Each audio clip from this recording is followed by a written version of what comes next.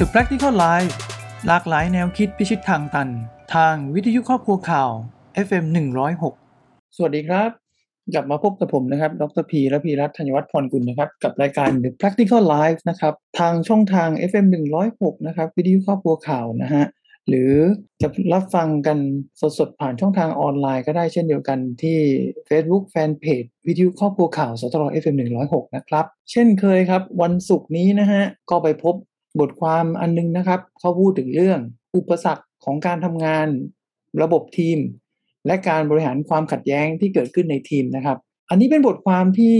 มาจากเว็บ HR Note Asia นะครับแต่เรื่องราวที่มันน่าสนใจก็คือว่าเราก็ต้องยอมรับความเป็นจริงนะฮะว่าในสังคมทำงานยังไงไม่มีทางอยู่แล้วนะครับที่ใครคนใดคนหนึ่งจะทำงานคนเดียวแล้วให้ประสบความสำเร็จทั้งองค์กรได้นะยังไงมันหนีไม่พ้นต้องทำงานเป็นทีมอยู่ดีนะครับคราวนี้เวลาเราทำงานเป็นทีมสิ่งที่เราหลีกเลี่ยงยากนะครับมันคือเรื่องของความขัดแย้ง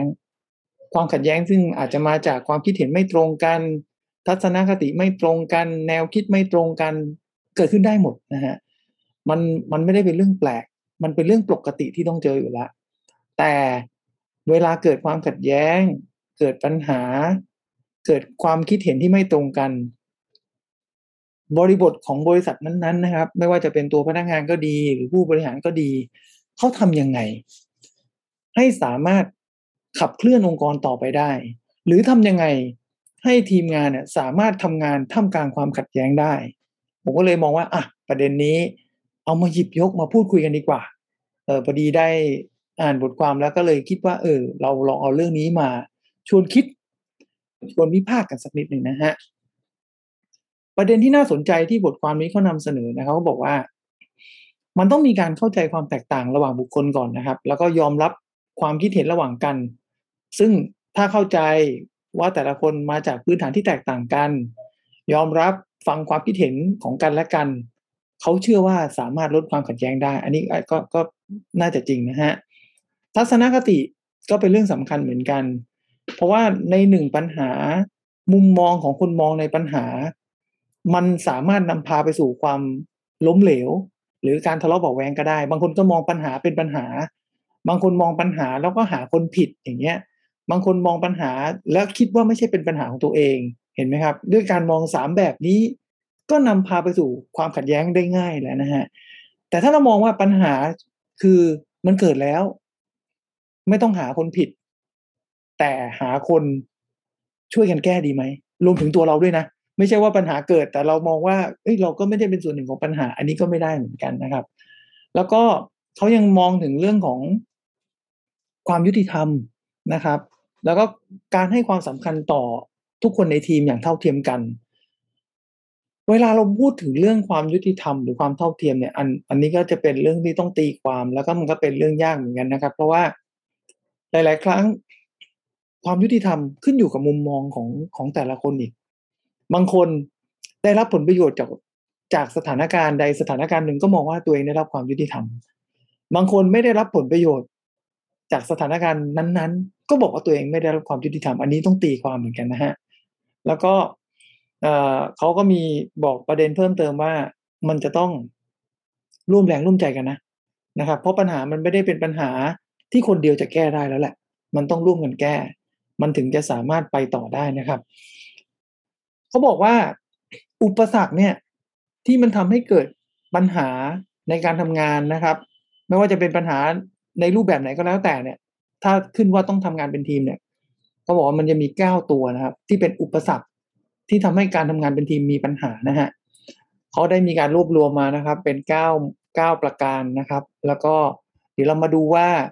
เราเห็นตรงกันไหมหรือเห็นต่างหรือว่ามีอะไรจะเพิ่มเติมประการที่1เขาบอกว่า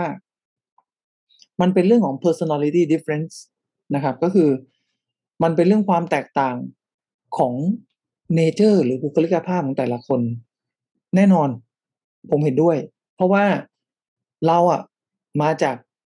ต่างพื้นที่ต่างครอบครัววิถีการดำเนินชีวิตการถูกเลี้ยงดูการถูกปลูกฝังมาไม่เหมือนกันมันมีความแตกต่างโดยธรรมชาติอยู่แล้วนะครับแล้วก็ด้วยความแตกต่างโดยธรรมชาตินี่แหละมันก็จะมีทัศนคติมุมมองชุดประสบการณ์ที่สะสมมาไม่เหมือนกันอีก ซึ่งถ้าเราจะมองว่ามันเป็นไบแอสหรือเป็นอคติเล็กๆก็ได้นะครับพูดว่าเป็นอคติเล็กๆเนี่ยอาจจะดูเอ่อมันลบหรือบวกจริงๆทุกคนมีอคติหมดนั่นแหละกับทุกเรื่องเพียงแต่ว่าเราควบคุมปริมาณของอคตินั้นได้มากน้อยแค่ไหนถ้าบางคนควบคุมไม่ได้อคติเยอะมากเขาก็จะไม่รับฟังคนอื่นเป็นต้นหรือถ้าอคติเขาเยอะเกินไปเขาก็จะเอาความคิดเห็นของตัวเองที่เกิดจากอคติเป็นใหญ่นะครับซึ่งมันก็จะนำไปสู่การทะเลาะเบาะแว้งนั่นเองนะฮะปัญหาของความแตกต่างด้านบุคลิกภาพของแต่ละบุคคลเนี่ยอย่างที่เขาพูดไว้ในประเด็นที่หนึ่งเนี่ยมันเป็นเรื่องของการสื่อสารด้วยบางคนไม่เห็นด้วยแต่ใช้วิธีการสื่อสารในทางที่สุดโต่งก็นำไปสู่ความขัดแย้งเช่นเดียวกันบางคนไม่เห็นด้วยแต่ก็ยังมีมุมมองที่แบบเราอาจจะต้องฟังคนอื่นบ้างวิธีการสื่อสารก็จะเป็นอีกรูปแบบหนึ่งนะครับเราเองคงควบคุมคนอื่นให้เห็นตามเราไม่ได้นะครับเราก็คงต้องมาปรับที่ตัวเองก่อนว่าอย่างน้อยถึงแม้ว่าเราอาจจะไม่เชื่อหรือมีประสบการณ์ในเรื่องนั้นมาเนี่ยแต่เราอาจจะต้องตั้งคำถามใหม่เหมือนกันนะว่าถ้าคนอื่นเขามีไอเดียที่ดีกว่าเราเนี่ยเราจะรับฟังได้ไหมนะครับลองเปิดใจฟังเขาดูสักนิดนะครับอาจจะได้เจอของดีที่ทำให้วิธีการในการแก้ปัญหามันง่ายกว่าเดิมก็ได้นะครับประการที่2ความไม่เท่าเทียมกันในการมีส่วนร่วมภาษาอังกฤษเขาเรียกว่า unequal contribution นะฮะ contribution ก็คือการมีส่วนร่วมนั่นเอง unequal ก็คือการไม่เท่าเทียมกันก็ เวลาแบ่งคนทำงานเป็นทีมนะครับตั้งแต่สมัยเรียนและจนถึงทำงานเนี่ยมันมักจะเกิดความไม่เสมอภาคเสมอส่วนหนึ่งมันก็จะเกิดจากความสามารถของสมาชิกในทีมไม่เท่ากันนะฮะคือเราไม่ได้มีคนเก่งเยอะแล้วเราก็มีคนไม่เก่งปนเปเสมอดังนั้นเนี่ยมันก็เป็นปัญหาเป็นเรื่องธรรมดาอยู่แล้วคนที่ทำงานเยอะก็จะมองคนที่ทำงานน้อยว่าเป็นภาระซึ่งบางทีคนทำงานน้อยอาจจะไม่ได้มาจากเขาขี้เกียจนะฮะเขาอาจจะไม่มีความสามารถมากพอก็ได้หรือว่า เขาอาจจะมีความกลัวไม่มั่นใจก็ได้นะครับหรือบางทีอาจจะขี้เกียจจริงๆก็ได้นะก็เป็นไปได้นะฮะซึ่งการบาลานซ์นะครับ การบาลานซ์ความเสี่ยงหรือบาลานซ์การมีส่วนร่วมเนี่ยคนที่จะช่วยได้ก็คือหัวหน้านะครับหรือผู้บริหารนั่นเองก็คือจำเป็นจะต้องเข้ามาจัดการนะครับแบ่งงานตามศักยภาพให้เหมาะสมนะฮะแล้วก็จัดสรรเรื่องความรับผิดชอบให้ชัดเจนปัญหาส่วนใหญ่เนี่ยเราเจอก็คือหัวหน้าเนี่ยไม่ลงมาคุมเกมนะครับปล่อยให้พนักงานเนี่ยคนไหนที่เก่งก็คือหลังแอ่นไปนะฮะคนไหนที่ไม่เก่งก็งานง่ายงานสบายไปสักพักหนึ่งคนเก่งก็คงทนไม่ไหวครับเพราะต้องเจอกับสถานการณ์แบบนี้ใครเล่าจะทนไหวนะฮะแต่ก็ต้องเข้าใจหลักสัจธรรมว่าคนมันไม่ได้มีความสามารถเท่ากันหมดแต่หัวหน้าก็ต้องพยายามแสดงให้เห็นด้วยว่าตัวเองเนี่ยต่อให้น้องคนนี้ไม่เก่งแต่ก็ต้องหางานให้เขาทำอย่างน้อยปริมาณงานมันต้องไม่ยิ่งหย่อนเท่ากับคนเก่งที่เขากำลังรับศึกหนักอยู่นะครับแล้วก็อย่างน้อยก็ต้องแสดงให้เห็นว่าคนไม่เก่งวันนี้ก็ต้องช่วยพัฒนาเขาด้วยนะครับไม่ใช่ว่าใครเก่งก็จัดไปรับไปนะครับแบกรับภาระองค์กรต่อไปมันก็ไม่ถูกคนไม่เก่งจะบอกว่าเขาไม่ดีแล้วก็ให้เขาทำงานง่ายๆแบบนั้นก็ไม่ถูกเพราะว่าเขาเองก็อาจจะอยากจะพัฒนาตัวเองเหมือนกันอาจจะต้องการโอกาสจากเราด้วยเช่นเดียวกันแต่จังหวะมันไม่ใช่ยังไงก็ต้องให้ทางเขาเดินได้ด้วยนะฮะเพราะสุดท้ายถ้าปิดทางเดินเอาแต่งานให้คนเก่งทำคนเก่งก็จะไม่ไหวในขณะเดียวกันมันก็จะมีความรู้สึกว่าไม่เท่าเทียมเกิดขึ้นนะฮะก็สุดท้ายก็เละอยู่ดีนะฮะองค์กรนะฮะอันถัดมานะครับประการที่3ที่ทำให้ทีมมันแป๊กนะฮะหรือทีมไม่ปังก็คือการขาดความรู้สึกมีส่วนร่วมนะครับเขาเรียกว่า no sense of belonging ก็คือว่ามันเป็นเรื่องธรรมดาพอคนรู้สึกมันไม่มีส่วนร่วมหรือไม่มีตัวตนในองค์กรใครๆก็ทำงานแบบเข้าเกียร์ว่างเหมือนมีแต่ร่างกายไปทำงานแต่ไม่มีวิญญาณไปด้วยนะฮะการไม่มีส่วนร่วมเนี่ยคือคนไม่เห็นความสำคัญก็อาจจะเป็นประการหนึ่งคนมองข้ามไม่เห็นหัวคนมองว่าเราเป็นอากาศธาตุเนี่ยในองค์กรอย่างเงี้ย แล้วก็มันก็เลยทำให้คนนั้นรู้สึกว่าตัวเองด้อยค่าแต่ด้อยค่านี้อาจจะ ไม่ได้ลาออกนะก็ยังอยู่ไปแบบทนอยู่แล้วก็รู้สึกหดหู่นะครับกับองค์กรผมว่าทุกคนนะฮะไม่ว่าจะเก่งหรือไม่เก่งเนี่ยก็อยากให้มีใครสักคนโดยเฉพาะหัวหน้านะครับเห็นความสำคัญของเขานะฮะแล้วก็อยากได้พื้นที่เล็กๆในการได้ทำงานที่ตัวเองรู้สึกว่ามีความสำคัญกับองค์กรได้เห็นหัวเขาหน่อยอะได้ใช้ศักยภาพเขาบ้างนะครับถ้าเกิดว่าคนเป็นหัวหน้าไปปิดพื้นที่หมดเลยมันก็ลิงก์มาจากข้อ2ก็คือความไม่เท่าเทียมกันมันก็ยิ่งทำให้เขาเนี่ยรู้สึกแย่ลงไปเรื่อยๆนะครับแล้วก็เมื่อรู้สึกแย่รู้สึกว่าตัวเองไม่ได้ทำงานที่มีคุณค่ารู้สึกแล้วก็จะรู้สึกว่าตัวเองไม่มีส่วนร่วมกับในทีมเขาก็จะเริ่มท้อแท้ขาดความทุ่มเทหมดความมุ่งมั่นนะครับและมีหนำซ้ำหนักเข้าก็คืออาจจะทำให้ตัวเองกลายเป็นส่วนหนึ่งของปัญหาไปเลยหรือเป็นต้นเหตุของปัญหาก็ได้นะฮะในข้อที่4นะครับ failure of evaluation ที่ทำให้ทีมพังก็คือความล้มเหลวในเรื่องของการประเมินผลวัดผลอันนี้เป็นเรื่องจริงเลยเพราะว่าหลายๆครั้งเนี่ยพบว่าหัวหน้าหรือองค์กรเนี่ยมีวิธีการวัดผลที่ดีนะครับแต่ไม่ได้เอามาใช้ให้ถูกจุดหรือตั้งกำหนดวิธีการวัดผลแบบที่ไม่แฟร์หรือแบบที่ไม่โปร่งใสมันก็เลยกลายเป็นว่าการวัดผลพอมันไม่ดีปั๊บเนี่ยมันก็เลยทำให้ประสิทธิภาพของการทำงานไปผิดทิศผิดทางได้เช่นเดียวกันนะฮะ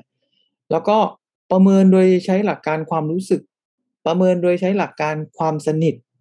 ประเมินใช้หลักการคือใครชอบพอใครอย่างเงี้ยมันก็ยิ่งทำให้คนที่ตั้งใจทำงานแต่อาจจะไม่ได้สนิทกับหัวหน้าเนี่ยก็ท้อแท้ได้เช่นเดียวกันหรือคนที่ทำงานดีมากแต่ไม่ได้รับผลลัพธ์ในการประเมินที่ดีเพราะไม่ได้มีความสัมพันธ์ส่วนตัวหรือไม่ได้ทำงานถูกใจแบบใช่ครับพี่ดีครับผมเนี่ยก็จะเสียประโยชน์ได้นะฮะพอคนที่เขาตั้งใจทำดีถูกประเมินแบบไม่เป็นธรรมนะฮะแล้วก็ได้รับผลประโยชน์แบบไม่เต็มเม็ดเต็มหน่วยเนี่ยเขาก็จะรู้สึกว่าไม่ได้รับความเป็นธรรมไม่ได้รับความยุติธรรมอาการเขาจะออกก็คือว่าก็ทำไป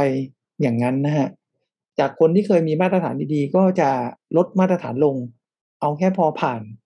หนักเข้าอาจจะพอไม่ผ่านก็จะกลายเป็นคนที่ไร้ประสิทธิภาพแต่ยังอยู่ในองค์กรต่อไปเพราะมันเป็นอย่างเงี้ยครับมันก็เป็นเพราะสถานการณ์ทำให้คนเคยดีกลายเป็นไม่ดีได้นะครับเพราะหัวหน้านี่แหละที่ล้มเหลวในเรื่องของการประเมินและก็ล้มเหลวในเรื่องของการสร้างพื้นที่ให้พนักงานรู้สึกว่ามีส่วนร่วมนะครับและก็ล้มเหลวในการสร้างความเท่าเทียมหรือความยุติธรรมในองค์กรสังเกตไหมครับ4ประเด็นเนี่ยผมว่ามันเป็นเรื่องที่เราเจอกันอยู่แล้วนะครับว่ามันเป็นปัญหาจริงๆนะฮะแล้วก็ต้องยอมรับเลยว่าแค่4ข้อนี้ก็อาการหนักแล้วนะฮะมันมีทั้งหมด9ข้อเดี๋ยวเรามาดูกันต่อนะครับว่าที่เหลือเป็นยังไงบ้างนะครับในข้อที่5นะฮะอำนาจของผู้นำ power of the leader โอ้โฮอำนาจของผู้นำนี่มันพอขึ้นมาเป็นผู้นำแล้วเนี่ยมันต้องมีอำนาจที่ได้มาด้วยถ้าเขาใช้อำนาจในทางที่ถูกต้องก็คือเป็นผู้นำที่ดีมันก็ดีไปนะครับเขาสามารถใช้อำนาจนั้นน่ะแก้ปัญหาต่างๆไม่ว่าจะเป็นเรื่องที่เราคุยกันไม่ว่าจะเป็นเรื่องของความไม่เท่าเทียมนะครับการขาดการมีส่วนร่วมนะฮะหรือเรื่องของการประเมินที่มันไม่ถูกต้องเนี่ยถ้าหัวหน้าใช้อำนาจถูกจุดเขาจะแก้ปัญหา4ข้อที่ผ่านมาได้ง่ายมากแต่ปัญหาก็คือหัวหน้ามีอีกเยอะครับที่ใช้อำนาจในทางที่ผิดมันก็จะสร้างปัญหาตามมามากมายเลยนะครับเลือกปฏิบัติกับคนที่ตัวเองชอบเลือกปฏิบัติไม่ดีกับคนที่ตัวเองไม่ชอบนะครับมันก็จะกลายเป็นสร้างปัญหาเรื่องความไม่เท่าเทียมกันนะครับล้มเหลวในเรื่องของการประเมินผลเพราะเอนเอียงไปกับคนที่เรารักใคร่ชอบพอนะครับแล้วคนที่รักใคร่ชอบพอเท่านั้นถึงจะมีส่วนร่วมคนที่เขาตั้งใจทำงานก็จะขาดส่วนร่วมไปนะฮะนี่นะครับก็คืออำนาจถ้าใช้ถูกมันไปได้ไกลแต่ถ้าใช้ผิดมันก็สร้างความเสียหายให้กับองค์กรได้เช่นเดียวกันนะฮะดังนั้น ถ้าเกิดว่าหัวหน้าที่มีลักษณะปัญหาแบบเนี้ยก็จะมีปัญหาก็คือการยอมรับจากสมาชิกในทีมเนี่ยก็จะต่ำลงไปด้วยทีมก็จะไม่แข็งแกร่งนะครับแล้วก็ปัญหาก็จะเกิดหนักขึ้นเรื่อยๆหนักขึ้นเรื่อยๆซ้ำร้ายอาจจะทำให้หัวหน้าเนี่ยที่ใช้อำนาจตั้งแต่แรกเนี่ยอาจจะอยู่ไม่ได้ก็ได้นะครับในท้ายที่สุดนะฮะแต่ก็แล้วแต่นะครับว่าใครจะไปก่อนระหว่างลูกน้องเก่งๆแต่ไม่ได้รับความเป็นธรรมอาจจะไปไวกว่าหัวหน้าก็ได้เพราะว่าเขาจะมีที่ไปได้ง่ายกว่านะฮะหัวหน้าที่หลงใหลได้ปลื้มกับการได้มาซึ่งอำนาจและใช้อำนาจในทางที่ผิดอาจจะอยู่ได้แต่ระยะยาวอยู่ยากแน่นอนนะครับข้อ6นะฮะเรื่องของการขาดแคลนทางเลือกภาษาอังกฤษเขาเรียกว่า lack of alternative นะฮะปัญหาในการขาดแคลนทางเลือกมักจะเกิดขึ้นกับทีมที่มีจำนวนสมาชิกน้อยๆนะฮะเวลาปัญหามันเยอะแต่ทีมมีสมาชิกน้อยและในสมาชิกจำนวนน้อยๆนั้นน่ะดันมีคนเก่งน้อยอีกนะฮะบางทีทางเลือกมันมีไม่เยอะก็สงสารหัวหน้าเขานะครับคนเก่งๆอ่ะมีน้อยปัญหามาคนเก่งๆที่มีจำนวนน้อยอยู่แล้วก็ต้องมาแก้ปัญหานะครับคนไม่เก่งในทีมซึ่งเป็นสมาชิกส่วนใหญ่ในทีมเนี่ยก็อาจจะมือไม่ถึงไม่สามารถเข้ามาร่วมด้วยช่วยกันแก้ปัญหาได้คนเก่งก็ตายสิครับงาน2งานแก้ปัญหาไม่เท่าไหร่แต่ถ้ามันเจอทุกงานเงี้ยมันก็ไม่ไหวเหมือนกันอันนี้คือข้อจำกัดเรื่องของทางเลือกนะฮะมันทำให้เกิดทางตันเพราะทางเลือกมีน้อยนะครับดังนั้นเนี่ยอันนี้ก็จะเป็นปัญหาได้นะครับแต่ในตัวอย่างที่ทาง HR Note เอเชียเขาพูดถึงก็บอกว่ากรณีต่างกับที่ผมยกตัวอย่างนะครับเขาบอกว่าถ้าสมาชิกมีความเป็นเอกภาพส่วนตัวสูงเกินไปนะครับมันจะทำให้เกิดงานไม่มีความหลากหลายเพราะว่าไอ้คนที่มันมีเอกภาพสูงมากก็จะยึดโยงว่าจะต้องทำแบบนี้นะครับยึดถืออัตตาอคติของตัวเองเป็นหลัก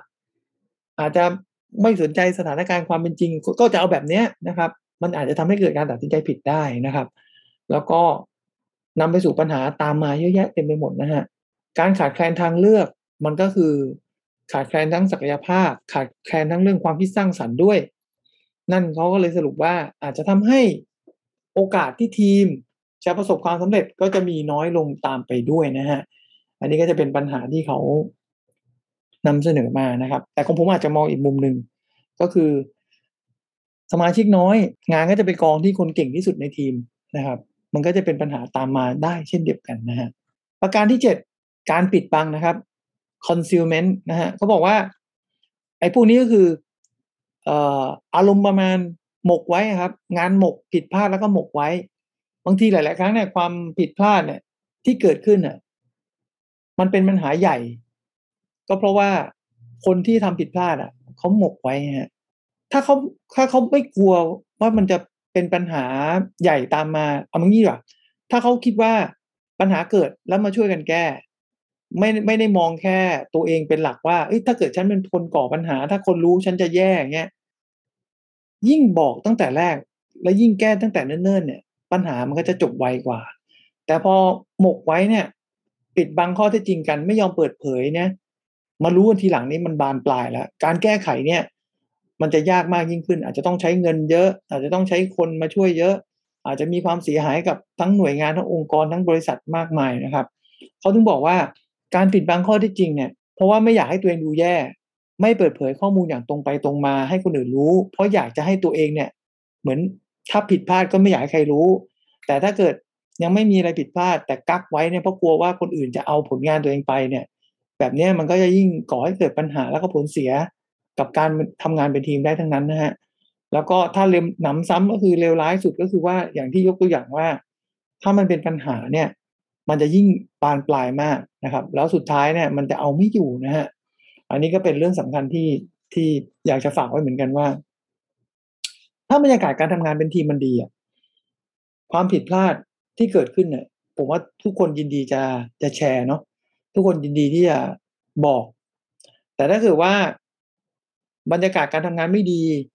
แถมผู้นำองค์กรหรือหัวหน้าเนี่ยเป็นคนที่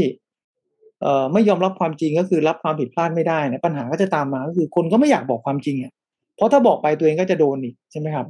บอกไปก็โดนด่าบอกไปก็ผิดอีกอย่างเงี้ยมันก็ไปรอระเบิดกันตอนสุดท้ายนั่นแหละนะครับทั้งนั้นนะฮะบรรยากาศก็มีส่วน ที่ทำให้เกิดการปิดบังหรือเกิดการเปิดเผยนั่นเองนะครับในส่วนของข้อ7นะฮะส่วนของข้อ8นะครับเขาบอกว่าการวินิจฉัยทีมต่ำนี่ก็แปลเป็นไทยนะแต่ภาษาอังกฤษก็คือ short of teamwork diagnosis ก็คือว่ากระบวนการตรวจสอบกระบวนการเฝ้าระวัง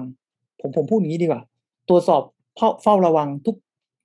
ขั้นตอนหรือทุก progress ที่เกิดขึ้นเนี่ยในการทำงานเนี่ยมันไม่เวิร์กเพราะว่าถ้ากระบวนการตรวจสอบกระบวนการเฝ้าระวังทำงานดีนะครับเขาจะเจอปัญหาตั้งแต่เนิ่นๆนะครับและจะหาวิธีหรือแสวงหาหนทางเนี่ยแก้ปัญหาได้ไวมากยิ่งขึ้นเพื่อจะนำไปสู่การบรรลุเป้าหมายของทีมเวิร์กแต่ปัญหาคือว่าถ้าระบบการตรวจสอบระบบการเฝ้าระวังไม่ดีเนี่ย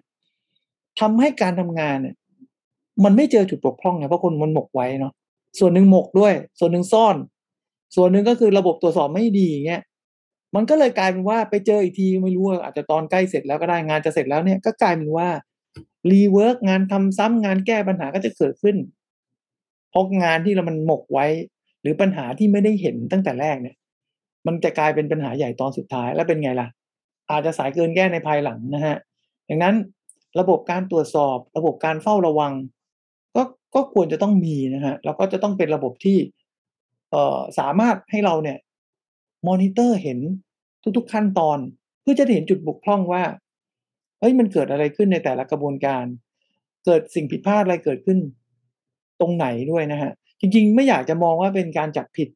แต่มองว่าเป็นการเอ่อเจอปัญหาเพื่อจะไปช่วยเหลือทีมงานเราให้เร็วขึ้นดีกว่าเช่นสมมุติเกิดปัญหาที่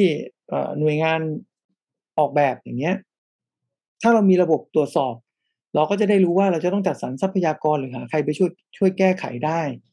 แต่ถ้าเรามองเป็นจับผิดมันก็คือเป็นอีกประเด็นหนึ่งก็จะมองเป็นเชิงลบไปนะครับแต่ถ้าเกิดไม่ทำอะไรเลยนั่นหมายว่าออกแบบมาผิดขึ้นงานก็ผิดส่งให้ลูกค้าก็ผิดอยู่ดีถูกไหมมันก็จะกลายเป็นว่าผิดยาวเลยนะฮะดังนั้น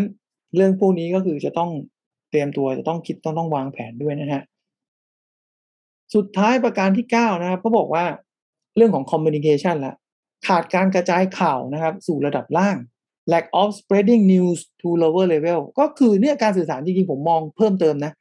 ไม่ใช่จากข่าวจากบนส่งไปข้างล่างผมว่ามันเป็นทั้งล่างขึ้นบนนั่นแหละทั้งสองเวย์เนี่ยล่างขึ้นบนลงล่างข่าวสารระหว่างคนนะครับมันเป็นระหว่างทีมระหว่างคนเป็นเรื่องสำคัญบางทีข่าวจากผู้บริหารถึงข้างล่างก็สำคัญจากระดับล่างซึ่งเจอปัญหาถึงผู้บริหารก็สำคัญเช่นเดียวกันคนตรงกลางนี่แหละก็คือหัวหน้าทีมเนี่ยก็ต้อง manage ด้วยเพราะว่าข่าวเนี่ยหรือข้อมูลมันมีผลต่อการดำเนินงานมีผลต่อการทำงานของเราของเขาของทุกคนทั้งสิ้นถ้าเราไม่ส่งผ่านข้อมูลอย่างถูกต้องการทำงานอาจจะผิดพลาดได้ข่าวสารไม่ครบถ้วนก็ทำงานติดขัดได้นะครับดังนั้นเราอะถ้าเป็นผู้นำอันนี้งานของผู้นำเลยนะแล้วก็งานของผู้ตามก็มีผลเหมือนกันข่าวสารต่างๆที่มันเกี่ยวข้องกับการเปลี่ยนแปลงของโครงการเกี่ยวข้องกับการทำงานจำเป็นจะต้องให้ถึงนะครับให้ถึงให้เข้าใจด้วยไม่ใช่ข่าวผ่านหน้าแต่ไม่เข้าใจก็ไม่ได้เหมือนกันเพราะมันมีผลต่อการทำงานของเราด้วยนะครับนี่ก็เป็น9ข้อนะครับในช่วงแรกของรายการที่นำมาพูดคุยกันนะครับให้เห็นว่าในแง่ของการทำงานเป็นทีมเนี่ยเฮ้ยที่มันไม่เวิร์กเนี่ยผมเห็นด้วยนะ9ประการนี้ทวนกันอีกสักหน่อยนะฮะก็คือเรื่องของความแตกต่างบุคลิกภาพของแต่ละบุคคลนะครับอันที่2เรื่องความไม่เท่าเทียมในเรื่องของการมีส่วนร่วมอันที่3การขาดความรู้สึกมีส่วนร่วมอันที่4นะครับเรื่องของความล้มเหลวในการประเมินนะฮะอันที่5เรื่องของอำนาจของผู้นำนะครับอันที่6เรื่องของการขาดแคลนทางเลือกนะฮะอันที่7เรื่องของการปิดบังข้อมูลอันที่8ขาดการตรวจตราเฝ้าระวังนะครับในทีมนะครับอันที่9เรื่องของ communication หรือการสื่อสารระหว่างทีมนะฮะจากผู้บริหารถึงพนักงานจากพนักงานถึงผู้บริหารเป็นต้นนะครับอันนี้ก็จะเป็นเรื่องที่ชี้ให้เห็นแล้วแหละว่าทีมมันไม่เวิร์กเพราะอะไรผมคิดว่า9ประเด็นนี้ก็น่าจะครอบคลุมนะครับกับปัญหาการทำงานเป็นทีมที่มันทำให้การทำงานเป็นทีมมันไม่เวิร์กนะฮะเดี๋ยวในช่วงหน้าเราจะมาดูว่าเราจะมีวิธีอะไรบ้างนะครับที่จะทำให้ทีมมันเวิร์กหรือวิธีอะไรบ้างที่เราจะนำมาใช้ในการบริหารจัดการความขัดแย้งนะครับที่เกิดขึ้นเดี๋ยวมาดูกันว่า เขานำเสนอวิธีอะไรบ้างเดี๋ยวมาติดตามกันในช่วงถัดไปนะครับพักสักครู่แล้วกลับมาคุยกันต่อใน The Practical Life